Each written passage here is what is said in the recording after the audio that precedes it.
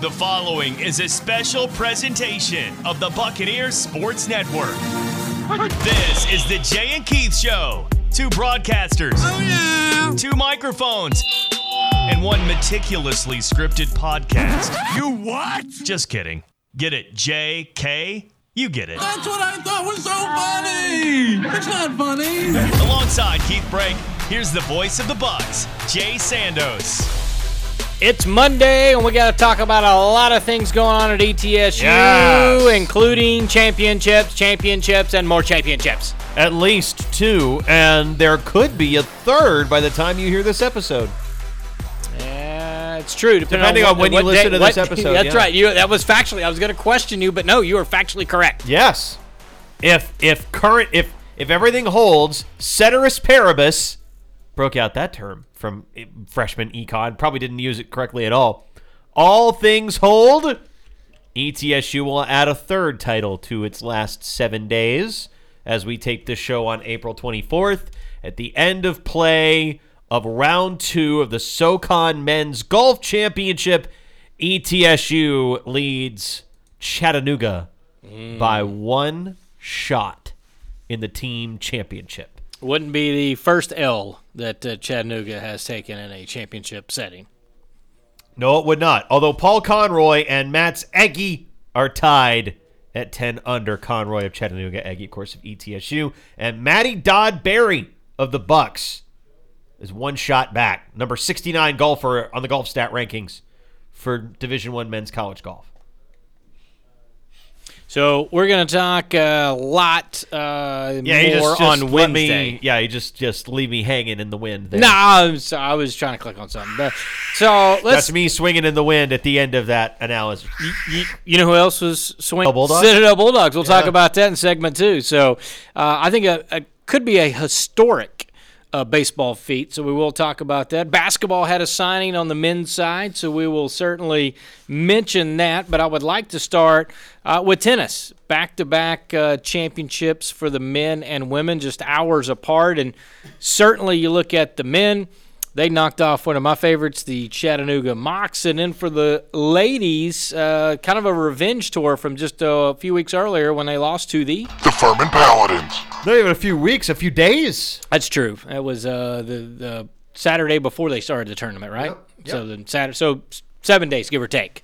They were able, and that was a matchup that I know Ricky Rojas, the women's coach, had talked about maybe wanting to play again. I know Mike Ezekiel, sports information director for the baseball squad, certainly talked about his thoughts on women's tennis and how he thought they were going to be able to not only avenge that, but he said it wouldn't be close. And, I thought, well, it'd be close. But, boy, I couldn't have been more wrong, as it was a clean sweep, was it not? 4-0. And Lalo Bakanarova was excellent once again in the number one singles. And what more can you say about the player? You got the player of the year, you got the coach of the year, you won the tournament title. And I think the success of this team, and the men's team as well, which they won yet another Southern Conference championship, like their umpteen bajillionth men's tennis championship at ETSU. Just pile them up year after year. It feels like it is the 12th time in program history the Bucs have won the SoCon championship. And they also have, Dimitri Badra, I believe, is the 3-time now men's player of the year in the SoCon. This is what happens when, with these sorts of sports, and some people can roll their eyes and call them the country club sports if they want, but these sports that maybe don't necessarily get as much TV exposure or things, you have the opportunity to be really competitive for a very long time if you have good people with good facilities. You hire them once, you build one set of facilities, and then you get the hell out of their way. And that's what's happened with Ricky. It's what's happening with Jake Amos. It happened with Fred Warren before him with the men's golf program. If you just give people really good facilities and give them just enough of what they need to succeed. You don't have to be extravagant resources. You don't need a $2 million recruiting budget. You don't need any of that stuff. You just need enough, right? You give them the basics and let them work. And don't interfere, don't muddle, don't meddle. Don't let donor politics sway anything this way or the other. And ultimately what you get is a tremendous run of sustained excellence, right? There's not a lot of internal this, petty that, this, that, the other. There's not a lot going on there other than somebody, or ideally a couple of somebodies, who are really, really exceptional at their craft with just the right resources to succeed, doing the same thing over and over and over and over. And it's something that I, as an alum, am extremely proud of. Is it something that's going to get the buzz of if the football team goes 10-1 or if the men's basketball team goes 30-4? Of course not. Is it going to get the buzz of women's basketball going 25-9? No, it's not. But it's still a mark of excellence. It's still championships. It's still programs that have an established tradition that's centered on some of the really outstanding coaches and outstanding athletes that those coaches have brought in and developed over the course of not just a couple of months or even a couple of years, but over decades. These programs have been successful, and it's great to see ETSU on the men's side continue to dominate. The women's side get back to the top. I know for Lalo, that Player of the Year award meant a lot, and that team was very motivated after the loss to Furman, where they had several match points, felt like they should have won in the regular season finale, and Ricky told me earlier today, he said, we just had a different vibe about us when we went down there to Chattanooga. We just knew we were not going to lose. We were not going to be denied, and they weren't. That's fantastic to watch. I have a theory. If you put on the uniform, right, you want to win, right? And if ETSU is going to sponsor, if they're going to sponsor a sport, I want them to win. And especially if you can knock off Chattanooga, but even more so if you put on the uniform. I mean, that's the whole point. Like, people sometimes I think have said to me, like, oh, I'll say, hey, we won in this. They're like, oh, well, what does that matter? Well, they're representing your school. They're putting on the uniform. Like, why else are we wanting to win? Like, the other teams are trying to win too. Like, I don't get sometimes sort of and I get like, okay, you're not going to pay attention to the entire tennis year maybe, or insert whatever. Maybe you're not a volleyball fan or a soccer fan. But when they win, I don't know why we won't celebrate. I'm not saying nobody is celebrating, but I feel like, I get excited for championships and when you get to a conference tournament, especially when you got an opportunity to win, which you felt like both of these teams had an opportunity to win, and both came out and took care of business and did so in really spectacular fashion. 4-0 in the ETSU Chet, 4-0 Furman, considering Furman just beat them 4-3, and again, nip and tuck battle a week earlier. But, the men's team got kind of rolling there, and sometimes – right, the hot team can win. I think the men went in as the 3 seed. Yes. Got hot and continued to play 3 straight days where they just flat out dominated things. And for the women, I felt like, they had an opportunity to kind of event.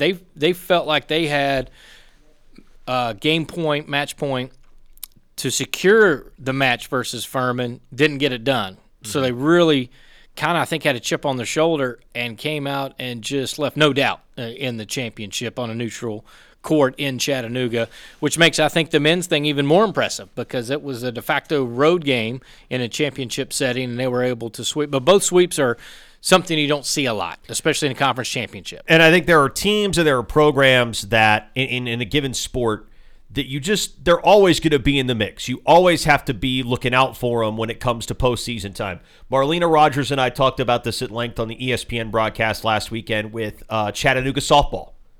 Chat is always there. It does not matter if they finished first, third. It doesn't matter if they were plumb last in the SoCon. They're going to beat somebody. They're going to be in the mix at the end. They're going to beat somebody. If they're lower in the standings, they're going to beat somebody that they quote unquote should not beat at the end of the year. They're going to be playing late into the weekend for a conference title. I think you can say the same thing about ETSU men's basketball. Is they just so many times, whether the Bucks are the 1, they're the 2, they're the 3, they're the 4, they just seem to find a way to be relevant in Asheville at the end of it all. And I think ETSU tennis, both sides, is in a very similar spot. Is it does not matter if they beat this team or didn't beat this team in the regular season. They come to compete, and they bring their absolute best in a postseason environment. And that's what we saw bear out, particularly on the men's side, with that group being able to run through as the 3 seed and grab the conference championship. The other thing about tennis, if you're unfamiliar with really how it works, so they play 3 doubles matches to earn a point. And so that's really huge, and that's where it swings sometime. Prime example, ETSU won the doubles point in men's and then won 3 singles to get them a 4-0 before the other matches were finished. But they trailed in all 3 other matches.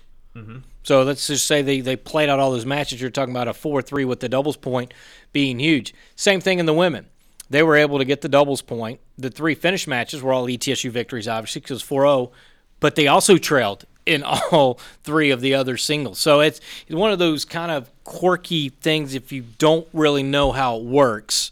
And especially because a lot of people have asked this question. I don't have an answer. Why is there not, the doubles, since there's 3 matches, why wouldn't you just count 3 matches? I was about to ask you that question actually right here. I don't, yeah, and again, and I believe that my understanding is that's been a long contention. Yes, yeah. and the whole point is, well, if you won 2 of those, you get a point. Why wouldn't you go 2? Or are they afraid that if you got all 3 doubles points, that it's virtually impossible to get the singles? I don't know. They also don't play, 2 out of 3 sets in doubles. Right. It's just 1 set. So there's a lot of, and as many years I've done this, and every time ETSU wins championship, that always seems to be a question, and I've never followed up a lot, which I could probably get an easy answer other than what I've gone with is that it's basically just how it's been done for so long, and coaches don't seem to be concerned about it because unlike other sports where they're always, we don't like this rule, we try to tweak this, I have never heard of tennis trying to tweak that whatsoever. Now, generally speaking, what would happen in the regular season is you keep playing. So the final score could be ETSU 4-3, let's say, in the championship. But once you get to postseason play, once the match is over with, you just stop the matches where they are, and the other matches are just unfinished. Right. But just to show you how important the doubles point is really where I was going with the initial point, because I know a lot of people don't understand how the scoring is that's how close it is. Each men's and women's team obviously won the doubles point since it was sweep 4-0, right? They would have had to. And then they won the 3 singles. But the other 3 singles were up in the air. So just think about how close really some of these championships are, even though it says – and I'm kind of poking at Furman and Chattanooga. It was obviously close matches and was coming down to the wire per se, and it all came down to the doubles and how important it was to get off to a good start. And both teams really did a great job, men and women, of taking care of business in doubles to get off to that point before they were able to rattle off those championships. And now we wait. 1 week from today, 6 and 6:30 respectively, will be the draws for the women's and the men's NCAA tournament, and we'll know the fate on where they're going to go. I know right now I believe there's 6 dual sites they've set up that will have the men and the women. Hopefully they could go to the same spot. Just that would be awesome, because if you're an ETSU fan, you don't have to split loyalty. You can just go to one site, or maybe they're in the triad there in North Carolina. Maybe one team's at Duke and one's North Carolina, something like that, or NC State.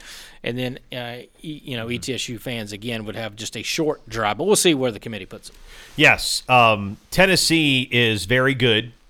I believe they're like 9th in the women's, and they're like top 15 in the men. And then you have Duke and NC State and North Carolina are all, I can't remember if it's men's or women's, they're top 10. So there's a reasonable chance that ETSU is going to end up either both teams in the triad, maybe possibly both teams in Knoxville, but we'll see where the committee puts it. Georgia, Ohio State, Indiana, North Carolina has joint.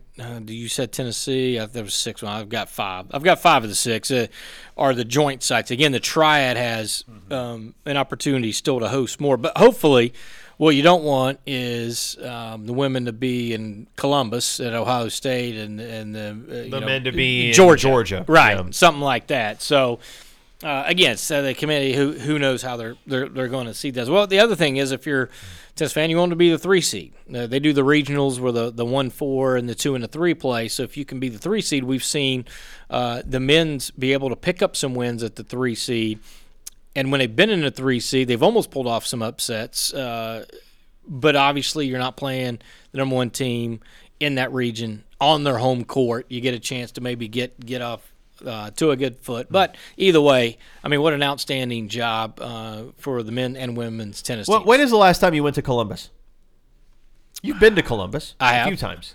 I'm trying to think. For ETSU or just go see a Columbus Crew just game? in general, because I was gonna say you've been to the Crew. Yeah, several times. Have you been for the USMNT? Because Dos Acero is an experience up there. I have basically not. like Fort Columbus. No, unfortunately, I've not made a national team event on the bucket list. But no, I've not. I probably went to 4 or 5 Crew. What helped was my sister-in-law lived in Columbus, so it gave us an excuse to go to a Crew game. We could stay there. Which Crew logo was your favorite? Is it the one with the 3 dudes in the hard hats? Hard hats? The yes, Devo, the original. The Devo era? I have the jersey with that on it, yes. Okay. I mean, we even, again, my game plan, when I go to places where I really don't have a dog in the fight, I like to buy the shirt of the home team so it's easier for me to high-five people around me and act like I've been a fan there for life. So whenever I go to random games, whether it's a minor league game, whether it's a major league, a pro sport or whatever it may be, I generally try to buy a cheap shirt. Now, I have actual good jerseys for the Crew, but just because I knew we were going up there 3 or 4 times, so we went ahead and invested in that. And I've not been back since, so I don't know if it was that great of investment. But needless to say, I do love to put on a home shirt and act like I pulled for said team for many, many years. It's just more fun as an experience as opposed to be the antagonist and be the visiting fan. Which again, most times I go to these games, I could care less. I just want to have a good time. It's like it says in Take Me Out to the Ball Game. It's root for the home team, and if they don't win, it's a shame. So unless you got it's etiquette. It's root for the home team. That's the way I've always looked at it. And I would love to have an Aaron Schoenfeld Columbus Crew jersey with the old school Crew logo on it. That would be fun. I did like the German shield, though, like where they did the stripes and the checker in the middle of the circle. The banner thing they've got now, I don't know what that's about. But every time I went up there, Schoenfeld didn't get in the game. That was a kiss of death for Schoenfeld. I'd gone up there a couple times before he got drafted, but then the couple times he still was on the team. Now I got a buddy who's a big, I guess, Red Bulls fan or whatever up there in New York. So he got to see him play a couple times because I think Schoenfeld actually had a good game, and he was like, hey, I was looking at a tall blonde kid, so apparently he was at ETSU, and he sent me a message. I was like, oh, yeah, I could rattle off some stuff. So, I mean, Aaron was kind of this is getting off on a sidebar, but this is what podcasts are for. Aaron was kind of a cult figure in Tel Aviv for a while. Like, he played at Hapoel, and he was really good, and then he went across town to their big rivals, Maccabi, and it was like a huge deal that he did that when he went over and played in Israel, which is pretty cool. I feel like when you get to be the guy that's in the middle of that sort of cross-town rivalry, that's not really something that we have here. It would be like a player transferring from ETSU to Chattanooga or vice versa.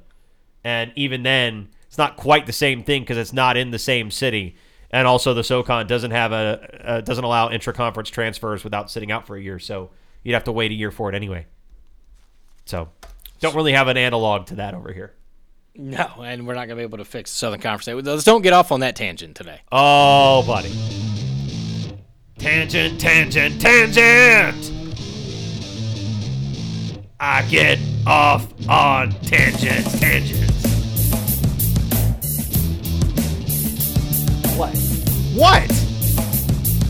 What, Sandos? You sit over there and sing in that terrible, tacky falsetto. I can do my thing. All right, let's talk something I don't think, and I'm going to stand by it until I'm proved wrong, that has never happened in ETSU baseball history. ETSU, 3-game series, conference series. A lot riding on the line, right? Every conference series, you can say that. 0 pitching changes. 3 starters, 3 complete games. That's wild. Never. I've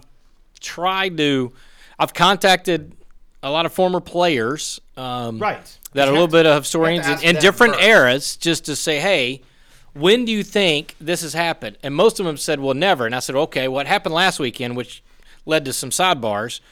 But I said, other than this weekend, when do you think it possibly could have happened? And a couple people threw some good years out there that I've gone and looked at, and no, I've not found it yet. Still working on it. The other thing, it was ETSU went the last 16 innings shutout baseball on the Citadel because Citadel hit a 2-run homer bottom of the 8th. They didn't bat bottom of the 9th. So they would have scored on Friday the last time they had an at-bat, did not score at all on Saturday and Sunday. Friday's game, a 3-1 loss, a 2-run homer by Travis Lott, the difference in the bottom of the 8th. But ETSU, another oddity, and Cody Miller with one of the plays you don't see a lot, but he scored from second on a sac fly. I don't know if you saw that. That's unbelievable. I actually saw that this year in softball. Kimaya Michelle did it against Furman. Yeah. So that's twice now that's happened for ETSU. That's something. So you don't get that a lot, but ETSU fell tough 3-1 game on Friday. And then Saturday got a gem from Carlson Cade. Of course, it helps when you get a 10 spot and it's a run rule. ETSU bats woke up 14 hits, 5 RBIs for Garrett Wallace on the day, who was just, it seemed like, a couple home runs. If anything was thrown near him, it looked like a beach ball apparently. But a 7-inning shutout for Carlson, and then a 1-0 throwback game on getaway day that you don't get a lot in about a 2 hour and 15 minutes, a 1-zip nilch nada game in which Nathaniel Tate, who is the reigning Southern Conference Pitcher of the Week. Oh, was it only 5 hits? I thought it was 6. 5 hits, I think. 5 hits. I said 6 on the tweet. Dang it. I'm sorry, Nate. I overchanged you. But 13 strikeouts. Yes, and he was unbelievable. I think the first time through the order, he walked somebody, and the other 8 were like, it was like 6 of the 8 punch outs or something crazy. I think it was 8 of. I want to say it was 8 of 9. Let me check. Let me have you get on that one. I will verify. But ETSU was able to get a run in the 8th inning, in which it seemed like nobody was going to be able to score. Ciceros with a single through the right side. Here we go. I got it right now. What do you got? Go. Okay. First time through the order. This is Sunday. Tate, go. Strikeout swinging. Yep. Strikeout swinging. Yep. Walk. Strikeout looking. Strikeout swinging. Strikeout swinging. That's a lot. Strikeout looking. Still going. Strikeout swinging. Still going. Strikeout looking. Unbelievable. Yeah, that's pretty good. So 8 of 9. Yes, you were correct. 8 of I was the right first about something today. Golly, baseball's had me all out of sorts this weekend because the pitching has just been spectacular. And like I said, I fully expected relievers to come in, and I was like, okay, well, who did this? Who did that? It's like, I was stunned when Tate threw the shutout. I was like, wow, that 9-inning shutout, that's awesome. ETSU just threw a 7-inning shutout the day before, and they also had an 8-inning complete game on Friday where Colby Stewart only gave up 3 runs. Literally the only 3 runs the Bucks gave up all weekend. And that reinforces something I talked to Joe Panucci about before they left, is Citadel had some really, really good arms, and they held ETSU in 2 of the 3 games. They held ETSU to a total of 2 runs. And then in the middle game, the floodgates opened and the Bucks scored 10 and run ruled them. But ETSU was going to be able to hold the Citadel hitters down if they got a lead. And they got a lead with Tate on Sunday, and he made it stick with 6 outs to get. The Citadel has struggled at times to get the big hits together and to string those hits together. And the one time they did it was the one time they got a lead in the entire series and the only game that they won. And then you turn it around Saturday, and ETSU throws Cade Carlson, who's normally coming out of the bullpen, and he's great. And the hit parade goes nuts. Garrett Wallace hit 2 home runs in that game. And the offense breaks free. And then you set the table for Sunday with a big game. The juice is flowing. The adrenaline's going. Tate probably thought 3 or 4 times he was coming out of that game later. I talked to him about it, and he said it kind of felt like, there might be some times where I'm coming out. But he stayed in. He was able to make a play that kept him in the game. He had a 9-pitch or 7-pitch 8th inning. And he said, okay, I'm pitching the 9th. Here we go. And he went out there and he did exactly what he needed to do to get his team to win, which is make a 1-0 scoreline stand up. That's one of the best pitching battles I think you'll see this year is Tate and Cameron Reeves going back and forth and just deny all the time. Frustrate hitters, give up opportunities, get themselves out of it. Just that's old school baseball where the starter navigates solves their own problems. They create their own problems, but then they solve their own problems with walks and hits and then with strikeouts and ground balls. So it was only 15 runs in the ETSU Citadel series. Meanwhile, over at Mercer VMI, 87 runs. Mercer outscored them 44-43. Took a 44-43. Mercer lost game one, actually, 11-5. Then won 17-16. And then 22-15 on getaway day. Wow, those sound like, I didn't realize you could play multiple football games in the same weekend. There might be more points or runs scored to points scored. It was a 4-hour getaway day game. For Mercer, who has to drive like 6-7 hours from Lexington, Virginia, something like that, maybe 8 hour time. Yeah. It's a long way. Anyway. I mean, Mercer VMI and men's basketball isn't going to score many more points than that was run totaled. Well, what'd you say it was? 86 runs? 87. 44-43. Runs? Mercer with a one, if you aggregate it there. I mean, if you tack on another 15, it's probably a Mercer VMI basketball score. Those are just, wow. Wow. Now, VMI can score. VMI can score this year, and that's going to be really challenging to go to Lexington and hold that team at bay. It's going to be very different from the Citadel. They get the running game going. They make your catcher throw down to second. They'll do double steals. They'll do all kinds of crazy stuff because they have to put their foot on the gas or they won't have a chance at winning. And lo and behold, it's actually borne out pretty nicely for them for a decent chunk of the year so far. But yeah, it's amazing what you'll see in college baseball. You will see 1-0 tight pitchers duels and 17-16 bonanzas on the same day. Also, the big series over the weekend, SoCon, was Sanford-Wofford. That was in Spartanburg. Sanford won the first game. Wofford came back to win the next two to win the series. So that means a three-way tie right now, because I don't feel like breaking down all the tiebreakers. Wofford, Mercer, Sanford, all 8-4. VMI at 6-5, UNCG 5-7, Western 4-7, and Citadel ETSU at 4-8. So just 4 games separating top to bottom right now. Oh. You don't see that a lot.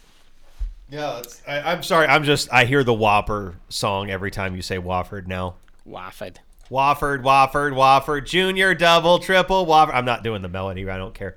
But just like every time Wofford. It's just I expect it to be followed by Wofford again. Junior, double, triple, Wofford. This weekend coming up. Anyway. Western Carolina ETSU for a 3-game. It's Sanford VMI. So I'll be curious to see. Ooh, that'll be another high-scoring one. Because Sanford's pitching staff is not deep. UNCG at Mercer, and then Citadel's got a non-conference scheduled series at NC State. Oh, is that all? And I think Wofford has got some weird, I don't know what they're doing. They got one game with Wake Forest on Saturday and one game with High Point on Sunday. The Citadel will win at least one game at NC State. At least one. They're too good because it's still a really good pitching team. They're too good of a pitching team not to be able to find a way to you can almost fluke your way into wins with that with one really good start.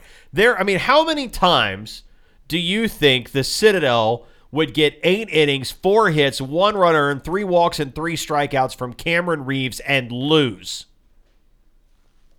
Not very often. They did on Sunday, but not very often. If that happens again, they're going to win a game against NC State. So one more fun fact. I'm sure you know the answer. Last time ETSU pitcher threw a complete game shutout. For 9 innings, it was Micah Katzer in 2019. Before that, it was Ryan Simpler, I believe, in 2017. So 5 shutouts now, I believe, for ETSU pitching. So that's getting got to start doing some more research on that. That's fairly high up the list. Yes. Complete games, again, just to go back to 2013 and what a special year Kerry Doan had. He had 12 of them by himself, led the nation. I know ETSU went 3 in a row, back to back to back, and sitting there going, man, look at some of these complete games like that start, but it's just how does your arm not just completely fall apart? He was Greg Maddox. He averaged like 85 pitches a start. Well, that'll do it. Like he just changed it up, put the ball in play. Wasn't much, He actually, I talked to Kyle Bunn, the pitching coach that year, about, why doesn't he try to strike more? I said, well, he could, but then, he wouldn't be on the field. Like it's better for us to, he's got a good defense. The outfield that year was one of the fastest outfields. They made a lot of diving catches, but if they could, put it in play, he saves innings or saves number of pitches, gets more innings. ETSU is 8th in the country in shutouts. 8th. With 5 of them. The leader is a 3-way tie between Army, West Point, LSU, and some school in Knoxville. 7 each. So that's pretty rarefied air. Other question, can they get a third consecutive shutout on Tuesday versus Radford? Be interesting to see that. I wonder the last time the Bucks got 3 straight shutouts. We got a lot of research to do. I know that. We have a lot of that would be 25 consecutive scoreless innings. Is that right? 25? Yeah, it's 16 now, so yes, 25. Yeah. That's impressive. It's really impressive. Oh, I thought you were going to go portal. Because it is. We are portaling, yeah. It's portal. It's portal. Portal. He's portal. It's portal. It's portal. He's a portal guy. Yes. Portal. Get Ileana Rasputin in here. Cut us open a portal with her magic sword. Portal. X-Men. Okay. It's X-Men. Yeah. Okay. I don't know who Ileana or whoever. Ileana Rasputin. Magic. The Queen of Limbo. No. Nothing. Okay. We have watched the portal, and the portal has watched back. It's like as you stare into the portal long enough, eventually the portal stares back, and the portal has brought forth. It has borne fruit for ETSU for men's basketball. Ebi Asamoah, a graduate transfer from Delaware, Newark, Delaware, University of Delaware, native of Rockville, Maryland, will join ETSU for the 2023-24 season with 1 year of eligibility. Started 50 games over the last 2 seasons with the Fightin' Blue Hens. 583 points, shot just under 40% from three-point range in his career, and an 80% free throw shooter as well, giving the Bucks something that they didn't really have a whole lot of last year. Reliable three-point shooting, reliable free throw shooting, and also brings really good size for his position. 6'4", 200, and the dude is just jacked. Like he looks very, very muscular and strong, which is exactly what ETSU needs on the perimeter. A guard that can attack and be physical and go get rebounds as well.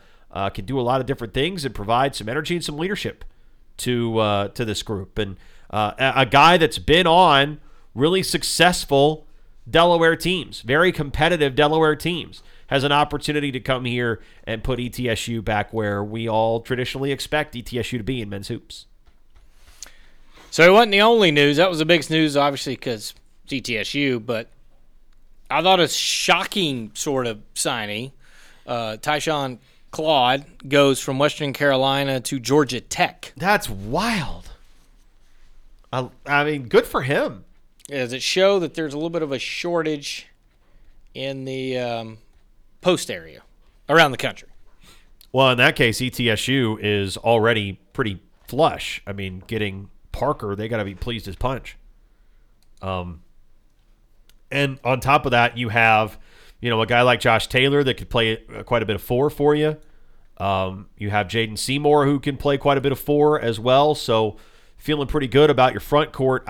Claude, I don't know. I don't think he'll start in Atlanta. Do you? No. They added somebody else in the front court as well. I forget who it was, but Georgia Tech transfer from NC State. Give me 1 second. But that's it's going to be a tough rotation to crack into. But I think he's capable of cracking into the rotation. I just don't know how much he'll actually play in terms of minutes. It could be 13, it could be 19. I don't think he's going to be playing 25, 30 minutes a game by any means at Georgia Tech. But, hey, it's a great spot. It's a great place to be. And certainly a really good, exciting, probably experience in the latter stages of his career. Although he has how many years does Claude have left? Does he have 1 or 2? I don't remember off the top of my head. So, give me. But that would be. It has him listed as a redshirt sophomore, so we'll say 2. Yeah, I would say then he has at least 2. And it was Ebenezer Dewana, who was transferred from NC State, 6'11", 225. Yeah, he's good. So 2 posts for Georgia Tech that has been signed. Other news: Chattanooga lost another one, Jamal Walker. Him and Grant Lanford have transferred down. So Chattanooga, if you're going to lose, I guess lose to non-Division I. Or at least I would go with that theory. Yeah. Yeah, I would go with that too. Just trying to figure out. I understand what you're saying. I mean, if guys are leaving, then you were probably a little bit more relieved to say like, well, that guy transferred to Division II and is going to play out his career, the rest of his career at the D2 level, instead of transferring to another D1. And that's when you get people flailing about, whoa, the mid-majors are a minor league. Which I already said last week is nonsense. But anyway. So that's what the portal's got for us. Ebi Asamoah. I'm pretty excited. I think this guy is probably going to end up being a major factor on the perimeter. I don't want to go so far as to say he's going to be the starting shooting guard, but also he has already started for a competitive mid-major program, and his primary assets are shooting and defense and defending. Sign me up. So that sounds like a starting shooting guard to me. Palm Beach Atlantic was the school I was looking for. So, Palm Beach Atlantic. Yep, that's where Ledford and Walker have ended up.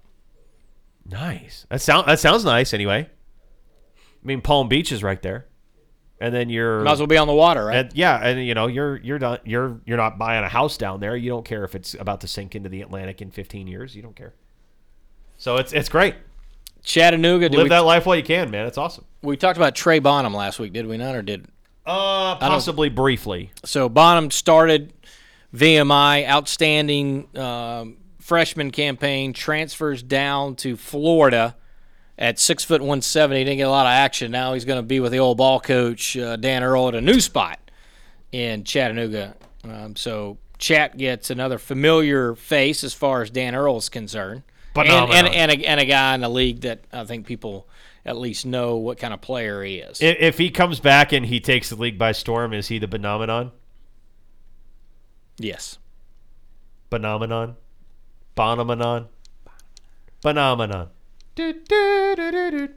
Okay, I'm done. I actually got that one. Yeah. I know. Oh, you got one. I know. Got one. I was excited that I knew exactly what that was. Oh man, I'm proud of you. I don't know a lot of them. I'm proud of you. Yes, good job. But I did know that one. Good job, Holmestar. You want to delve into vocabulary because we can. No, not today. I kind of have one. I kind of have one of myself. It would be almost be a Keith knows the English language.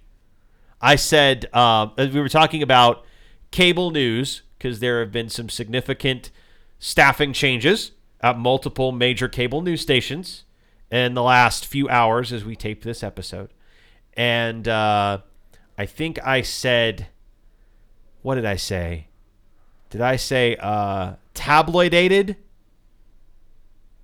It was something to that effect because you had to ask me if it was. I was gonna say I was like I don't know if that's a word, but I think it probably isn't. But I said, and then I corrected it and said tabloid-esque because that is something that you can tack esque onto anything and turn it into a word. If I told you Sean Conway's going to St. John's, I would tell you that Sean Conway is going to be probably first or second guy off the bench. I hope.